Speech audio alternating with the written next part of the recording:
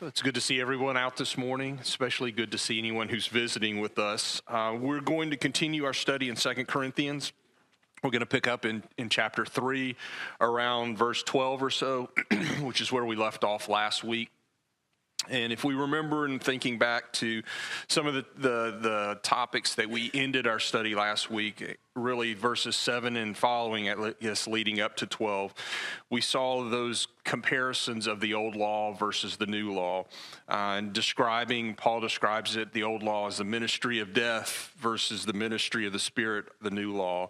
And in verses 7 and 8, we saw him talking about the condemnation under the old law versus a righteousness under the new law.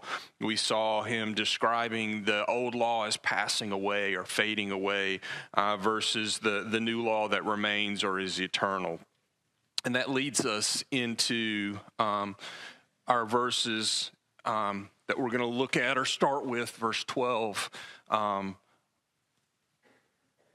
this week. But what I thought we would do before we really got into the specifics, reading the section. So if we can, let's turn to 2 Corinthians chapter 3. Let's read verses 12 through chapter 4, verse 2, because I think the thought is continued over into chapter 4. So 2 Corinthians chapter 3, verse 12, having therefore such a hope, we use great boldness in our speech, and are not as Moses, who used to put a veil over his face, that the sons of Israel might not look intently at the end of what was fading away. But their minds were hardened. For until this very day, at the reading of the old covenant, the same veil remains unlifted, because it is removed in Christ. But to this day, whenever Moses is read, a veil lies over their hearts. Whenever a man turns to the Lord, the veil is taken away. Now the Lord is a spirit, and where the Spirit of the Lord is, there is liberty. But we all, with unveiled face, beholding as a mirror the glory of the Lord, are being transformed into the same image, from glory to glory, just as from the Lord the Spirit. Therefore, since we have this mercy, as we receive mercy, we do not lose. Let me read that. Therefore, since we have this ministry, as we receive mercy, we do not lose heart, but we have renounced the things hidden because of shame, not walking in craftiness or adulterating the word of God, but by the manifestation of truth, commending ourselves to every man's conscience in the sight of God. So we see in verses 12 and following 12 and 13 and the remainder of the verses, a continued comparison between the old law and the new law, and the veil in particular, that imagery that we talked about a little bit last week, continued in these verses, but also in chapter 4. I think it's interesting we also see that continued comparison, the old versus new, in that if we look back, I thought back to the beginning of chapter 3, where we read about them requesting or looking for letters of commendation, but in verse 2, you are our letters written in our hearts, known and read by all men. So I think also we see that transition from, and the continued thought around the transition from the physical word to the word that's written on their heart. More that spiritual natured word as opposed to the physical law that was created and the physical kingdom that was created under the old law. I thought about Hebrews chapter 8 with that thought in mind. So if we'll turn over to Hebrews chapter 8, I think I've got it up here, 7 through 13. We're not going to read the entirety of all of these verses for time's sake. But Hebrews chapter 8 and let's start in verse 9 and read verse 9 and 10.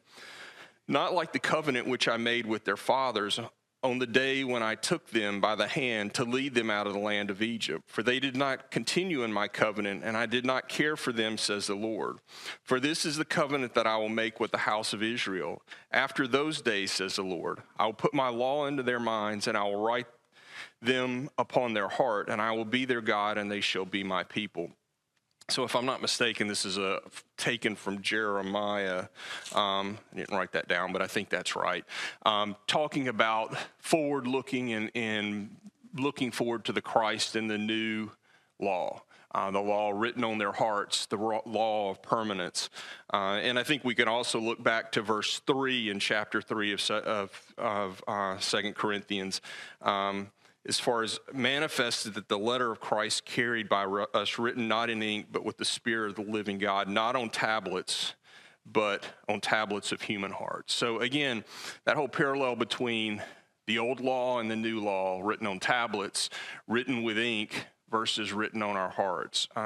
Continue that whole idea, and especially in tying to that idea of the veiled heart. And so that's kind of where I wanted us to start out this week. The old law, and as we've talked about, Paul continues to talk about under the old law, are the Israelites under the old law continue to read or examine the scriptures with a veiled heart. And looking back, I think the imagery here to Exodus 34, as far as Moses with the veil on his face coming down from the mountain. But with this in mind, it's not that they couldn't see the scriptures or couldn't see what was going on from a prophetic standpoint, looking forward to Christ. It's the hardening of their heart. It's their unwillingness to accept. I thought let me see if I don't think I've got it up there, but I thought to John chapter 5, and Christ speaking to this same concept, speaking to this same idea of a veiled heart or a hardened heart. So John chapter 5, in verse 37, the Father who sent me has borne witness to me. You have neither heard his voice at any time nor seen his form. You do not have his word abiding in you, for you do not believe in him whom he sent. And then if we skip down in that same chapter 5, verse 46, for if you believe in Moses, you would believe in me, for he wrote of me. But if you do not believe his writings, how will you believe my words? And so that same idea that Moses prophesied of Christ. We referenced in Jeremiah, we see prophecies of Isaiah. All of these things were prophesied. And I think what Paul is saying here, even though all of these prophetic statements throughout the Old Testament and all of the Old Testament pointed to Christ, they still read it with that veiled heart, with that inability to see and accept. And as these Judaizing teachers are coming back to Corinth to try to steer these young Christians away, they're still looking at the old law and the new law with that veiled heart, with that unwillingness to accept the new law. But he goes on in these verses and says, when you turn to Christ, when you turn to the Lord, in verse 16, the veil is lifted. It's removed. And so, again, something for us to really think about and make sure, I think, on two fronts. In thinking about this passage and these passages, I don't think there's going to be a tendency for many to return to the old law. But I think I said last week, it's really important for us to make sure that we are looking to the Word and adhering to the Word fully. And that's on both sides, adhering to the Word, but then also not going beyond the Word. As you think about the Judaizing teachers, by all accounts, they're trying to bind circumcision on these young Christians. Is there anything wrong with circumcision? Well, no. In and of itself, if you choose that as an individual, that's fine. But if you're trying to bind that on as far as something that determines your relationship with God on someone else, then that's where it becomes a problem. And so we need to be very, very careful thinking about this veil and thinking about how these Judaizing teachers, or the Jews in this first century, were looking at the Word. We need to think about that example as we're thinking about the Scriptures and making sure that we're adhering to the Scriptures, we're binding what's bound, and we're leaving unbound what's been unbound by God's Word. Because we could fall into some of these same traps, some of the same traps that these Judaizing teachers fell into, their unwillingness to see what the Word is telling them now. So I'll pause for a second and see if there's any comments, because I've talked a bunch. You got? Go ahead. This is a really cool passage, because I think reading Exodus 34, we would read that, and it appears that Moses wears this veil because his face is just too bright and the people can't see it, so he's trying to accommodate them. But Paul here really reveals that he was doing it so they wouldn't see his face start to fade, that he didn't want them to see that. And that it is just such a great imagery for us that Christ allows us to see that, yes, the old covenant at one time, it was glorious and it shone, but it has faded at this point. It did what it was supposed to do. And that apply, Christ will reveal that to any of us, things that at one time were good or that we thought were good. That veil's lifted and we see, oh, it's not shining, it's not glorious, but he doesn't fade like those things. It's such a insightful passage here into something that we read about thousands of years earlier, but Paul gives more context that's so helpful here. Yeah, I agree. And like I've said to you guys over and over the last couple of chapters, is the imagery really helps me. I'm a picture person. So if I can use the words and visualize this, but to your point, it's really great insight into what we've, and I'm sure the first century Christians and the Jews of the day had heard and read for years and years and years. So, Chris. In verse 17, where he talks about liberty, assuming that 1 Corinthians is, predates 2 Corinthians, which we kind of do, then as soon as he mentions liberty, then they have a whole lot of context to go by from 1 Corinthians 8 through 10, I believe, where he demonstrates, you have liberty, but, what's more important than that? So, Yeah. So good segue for me to move on to the next verses. And so verses 17 Okay, I'm sorry. I didn't see you back there. So I take maybe a slightly different approach to this. So when I look at Exodus 34, I see a people whose heart is not what it should be. In spite of all the things that God has shown his people, they're afraid of him. And that's really what the imagery here is, going back to Exodus 34, is you have a people who are afraid of their deliverer. And so Moses veils his face on account of the fear of the people. Jesus takes away that fear. In fact, in Hebrews, what do we have? We have a high priest who that we can boldly go before God and, and be with him and pray to him and communicate with him and have that removal of fear. And what I see in 2 Corinthians 3 about what's fading away, it's not the fact that his people are afraid of Moses or that Moses's face is fading away, the brightness. It's an imagery of looking ahead to see that the old law is fading away. And the people in the first century, the Jews, can't handle that because they are so ingrained in their perception of what Judaism is all about and that they are God's people. And I think we need to be, to your point that you made earlier, we need to be very careful that we don't have the veiled face because it's a heart problem. It's not a physical veil, but it's a heart problem. So we need to make sure that we do not have that veil over our heart to truly see God's message of salvation through grace through Jesus. Oh, I completely agree. I mean, I think that I think last week we touched on a little bit some of the points that Jason made as far as the fear that the Israelites had because of what Moses represented in their lack of a relationship with God. I do think, though, the imagery is, and I think you made the point of the old law fading and him trying to connect those dots. Not fading. The old law had already gone away, but that imagery of Moses' face fading. And so I think it is kind of both ideas in the same sense.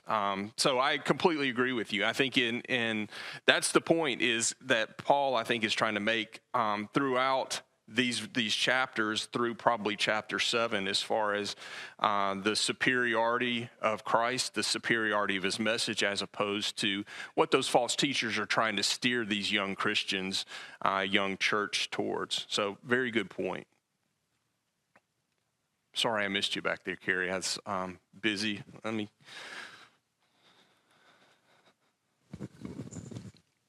Verse 18 is really interesting, too, because we had the fading in the old law and in Moses' face as it faded, but you have just the opposite going on in verse 18. And so as our faces aren't veiled, and we're beholding in the mirror the glory of the Lord and being transformed. And so that's changing us. And so we're glowing more and more. So you had the fading, the old law and the face of Moses.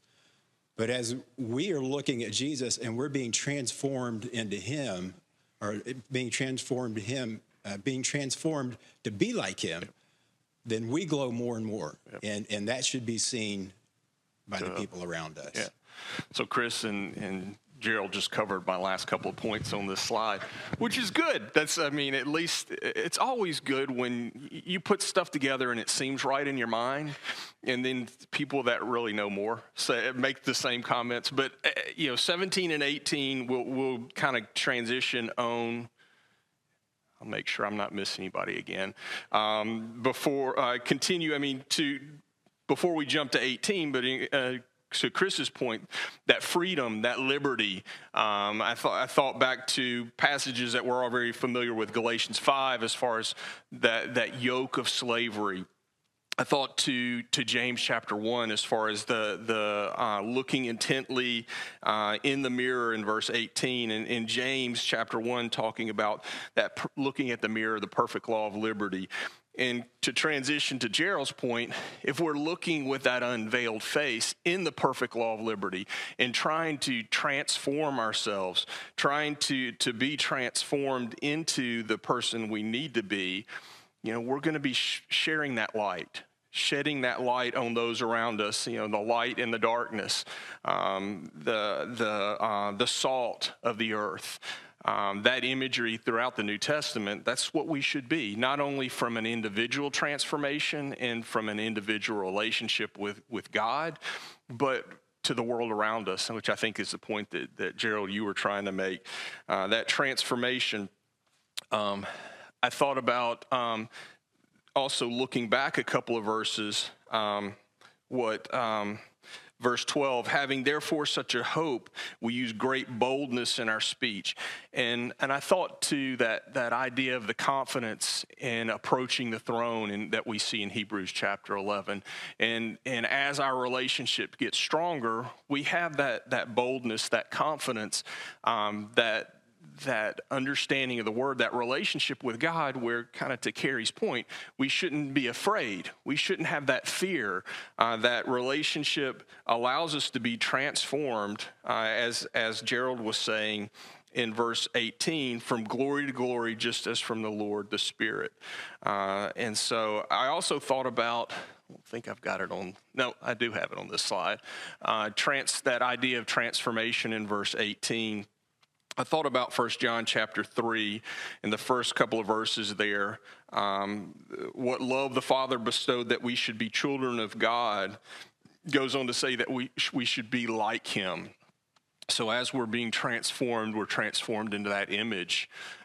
We should be working to transform ourselves into that image of the Christ, of Jesus, and sharing that glory, sharing that hope that I think Carrie made reference to, that is within us as a part of that. So very good points. I'm going to continue on to chapter 4, but I really appreciate everybody's comments.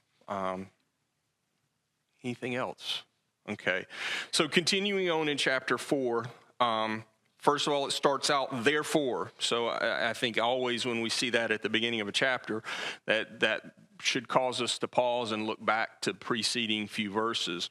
And so in those preceding few verses, therefore, since we have this ministry, so what ministry? Ministry of the Lord, the ministry of the Spirit, that ministry of liberty, that ministry that's transforming transforming us, transforming them. And we think about the power that's there, and think about the context of 2 Corinthians, these Judaizing teachers who were coming in and challenging his apostleship, challenging his teachings, having or looking at the word with that veiled heart. But they have the ministry of mercy. And from that, he says, we do not lose heart. And so I wanted to pause. One of the questions I had in my lesson, and I think it's important, especially considering the context of 2 Corinthians, how can we lose heart, and how can we ensure that we don't lose heart? What are some of the things, and I don't want us to go on a massive tangent here, but the main thing I'd like us to think about is, what can we do to ensure that we don't lose heart? You think about what Paul endured. We can look forward to 2 Corinthians chapter 11, the shipwrecks, the beatings, the stonings, all of these things. You see what Paul endured physically for the kingdom because he was preaching the word. He didn't lose heart. So what can we do to ensure we don't lose heart as we face difficulties?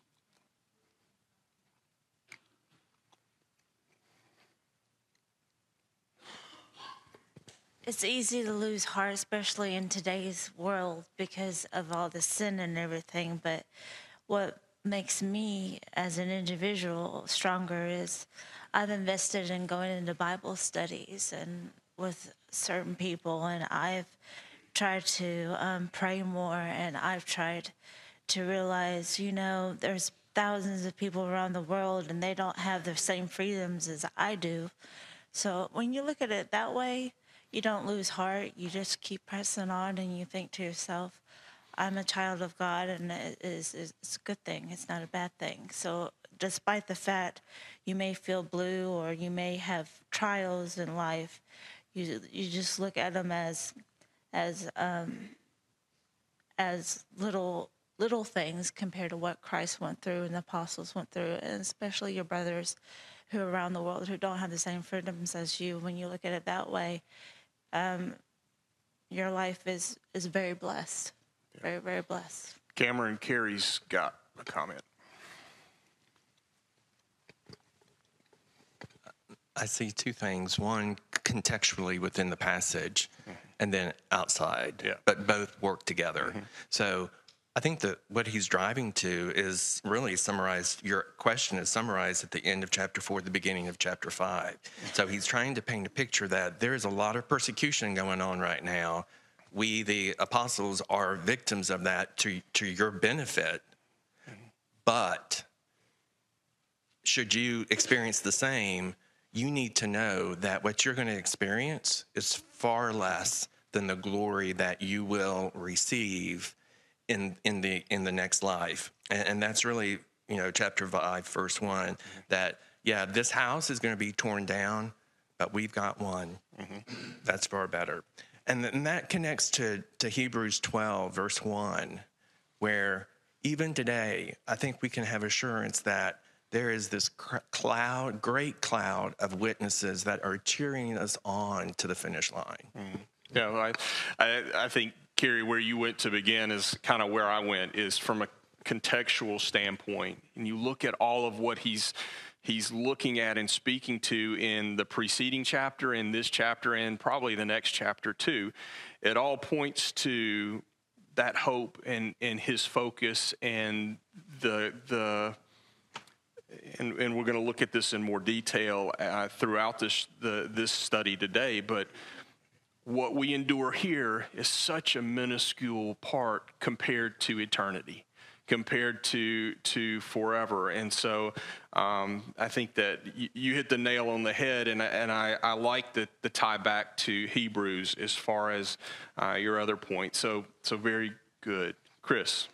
In addition to what Carrie said about how many good things we can expect after this life, there's also the point that he makes in that very verse, as we have received mercy.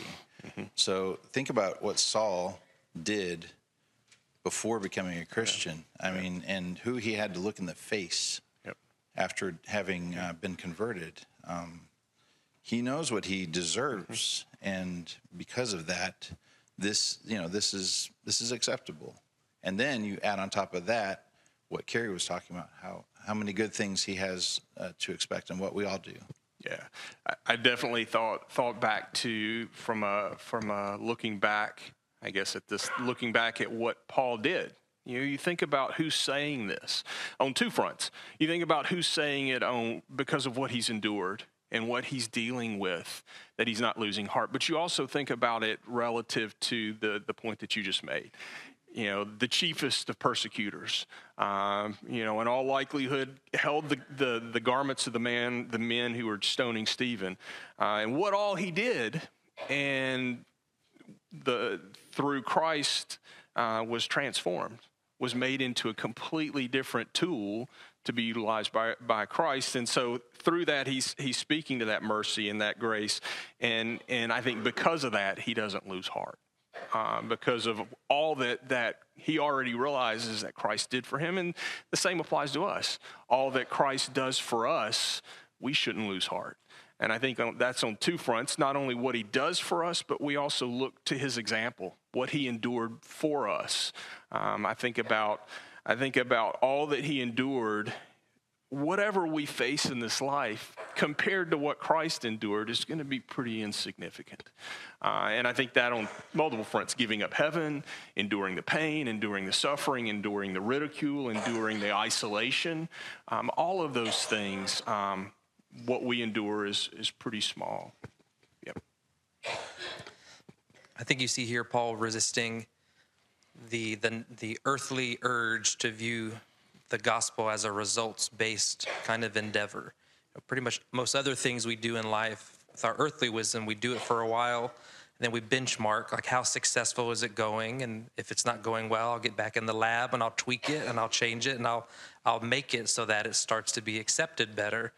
And he's just talked about the light that is in Christ, but he's acknowledging a lot of people are not being excited by this still. They're not listening to us. They've been blinded by the ruler of this world, but he's not losing heart, and he says we're not going to tamper with it. We're not going to look at the fact that people are not excited about this as though that there's something wrong with the gospel, that we're shining the light, and that's God's power. It's not about us, and we're not going to lose heart if they don't see it, because we've just been told to shine it out, and that's what we're going to do.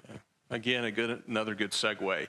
I think in these verses, we can look at verse 2, renounce the hidden things. We can see not walking in craftiness or adulterating the word. He's not going to twist the word. He's not going to try to hide the word or hide portions of it. We're presenting the word as is given to us. We're not trying to be trick you. We're not trying to deceive you into anything. And I think pointing back to those Judaizing teachers trying to twist things, he's trying to be the true minister that God called him to be, not deceitful, not twisting. I thought to 1 Corinthians chapter 9, I made myself a slave to all to gain more. And so I think we can look to the example of Paul.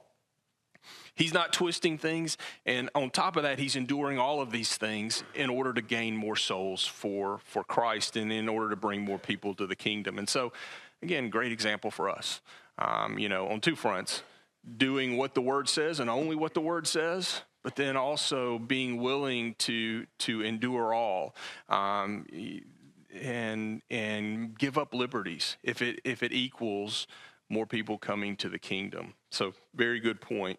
And again, dovetails well into where I wanted to go with it. So thank you. Yes. No, please. If I can remember.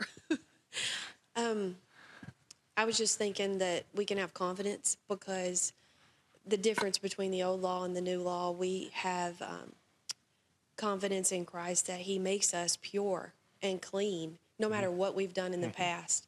And that's very reassuring. I mean, it's hard to live with guilt. And so knowing that no matter what we've done in our life, we can approach the throne of God and we can have that fellowship with God. And that's what I was thinking of as far as the not losing heart. Yeah, and I think back to some of the points that we discussed last week as far as that comparison of the old law and new law. And the old law, those sins were rolled forward each year and remembered each year. We looked at the passages that talk to that. Under the new law, they're removed.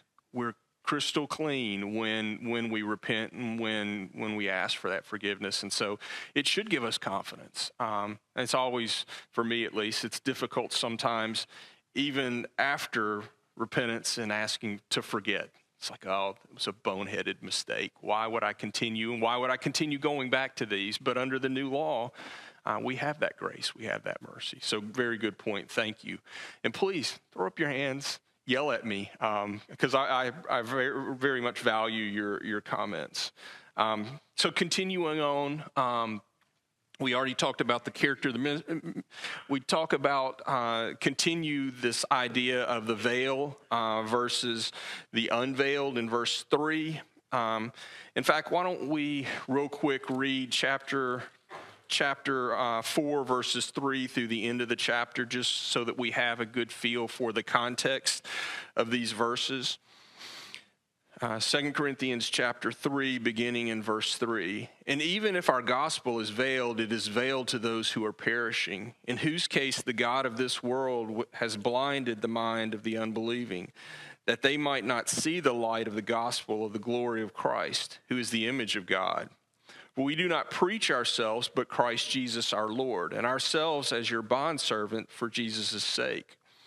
For God, who said, light shall shine out of the darkness, is the one who has shown in our hearts to give the light of the knowledge of the glory of God in the face of Christ.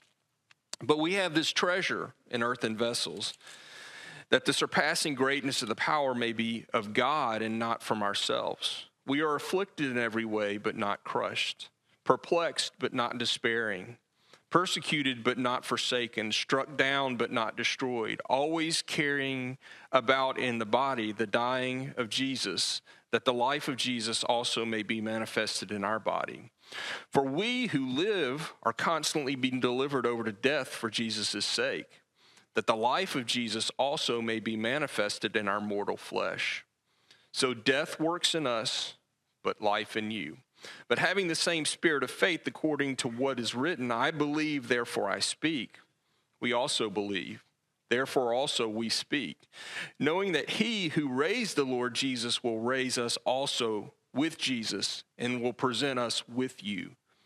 For all things are for your sake, that the grace which is spreading to more and more people may cause the giving of thanks to abound to the glory of God. Therefore we do not lose heart.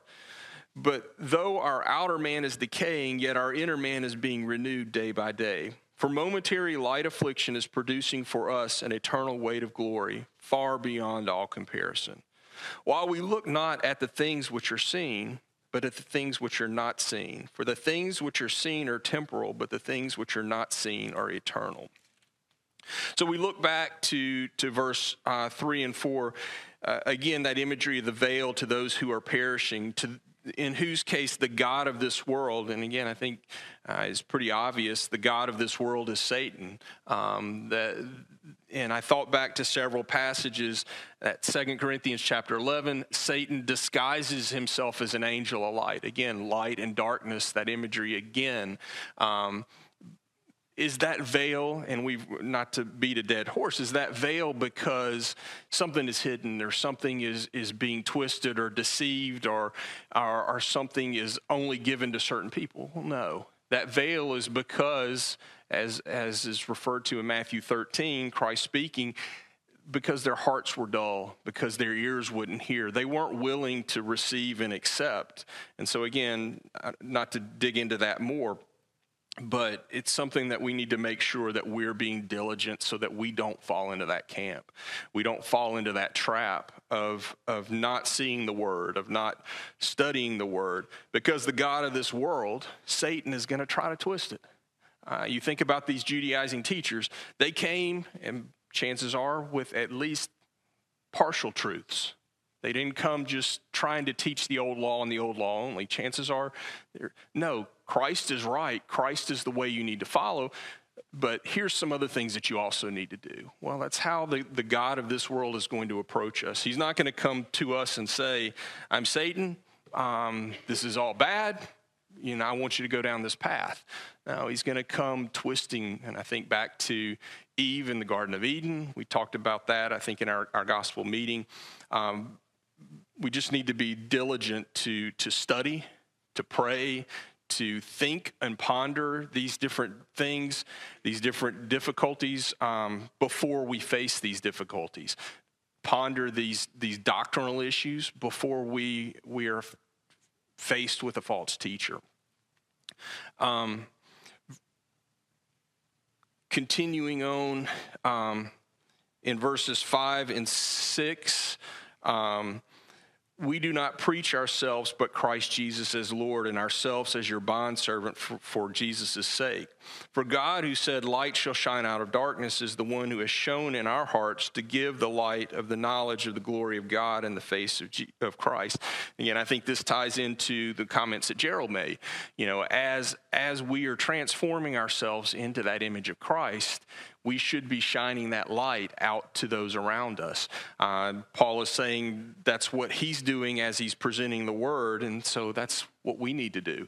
Follow that example of being that light into the world, that light shining into the darkness. Here saying the light is shining through their hearts. Obviously, the word is written down, but it's sharing that word that's coming from their hearts.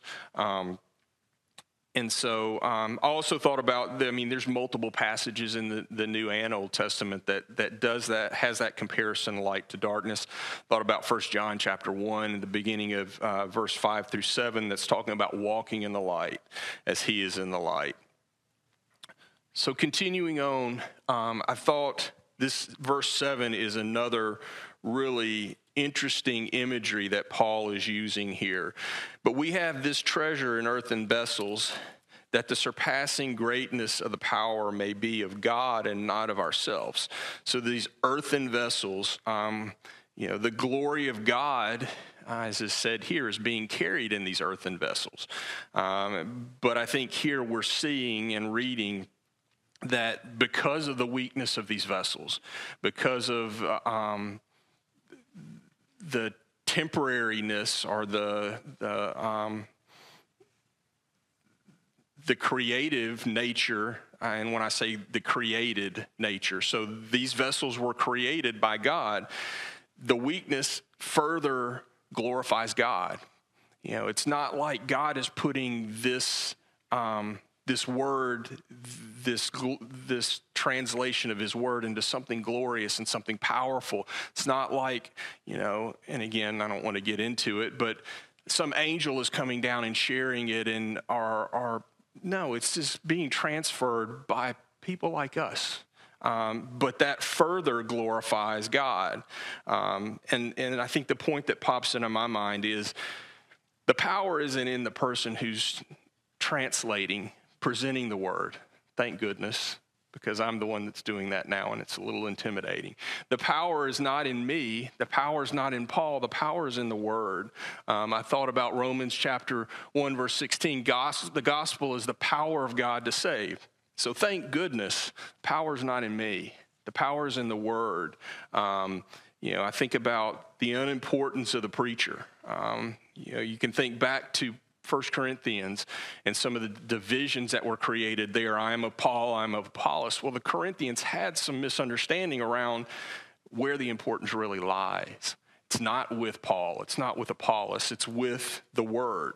And so I think about, I don't know if I've got up there, but verses that talk about what's impossible for man is possible for God. And I think that's the point here is, through these weak earthen vessels, it's not really possible for salvation. Not really. It's not at all possible to have salvation. It's the word that provides that salvation. It's the word that has that power to save. It's not us. Thank goodness it's not Jason, because I don't do a great job fumbling through stuff. And so, again, I think it's really important. I think the imagery of that earthen vessel is really powerful for me. So comments on any of that before we move on? Yeah, I think that point you just made not just about you, Jason, but it's also not about Paul. I mean, again, remember the context of the book. Paul's defending his own credibility because Paul's inconsistent when it comes to the law, and Paul's obviously not making an impact because some people aren't believing. So it's easy to discredit. And Paul's saying, look, it doesn't matter the messenger. This is about the message. This is also why, if people aren't listening, I don't have to, chapter 2, verse 17, peddle the word. We don't have to, okay, they didn't hear me when I said it this way. Maybe if we change the word and say it that way, they'll understand. No, it's not about peddling. It's about the message itself, whether it's Jason, whether it's Paul even preaching. So. Yeah, very good.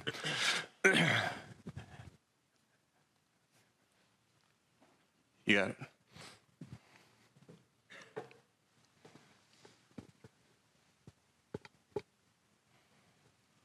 In the same book, 2 Corinthians chapter 12, it talks where he says, "When I am weak, then am I strong."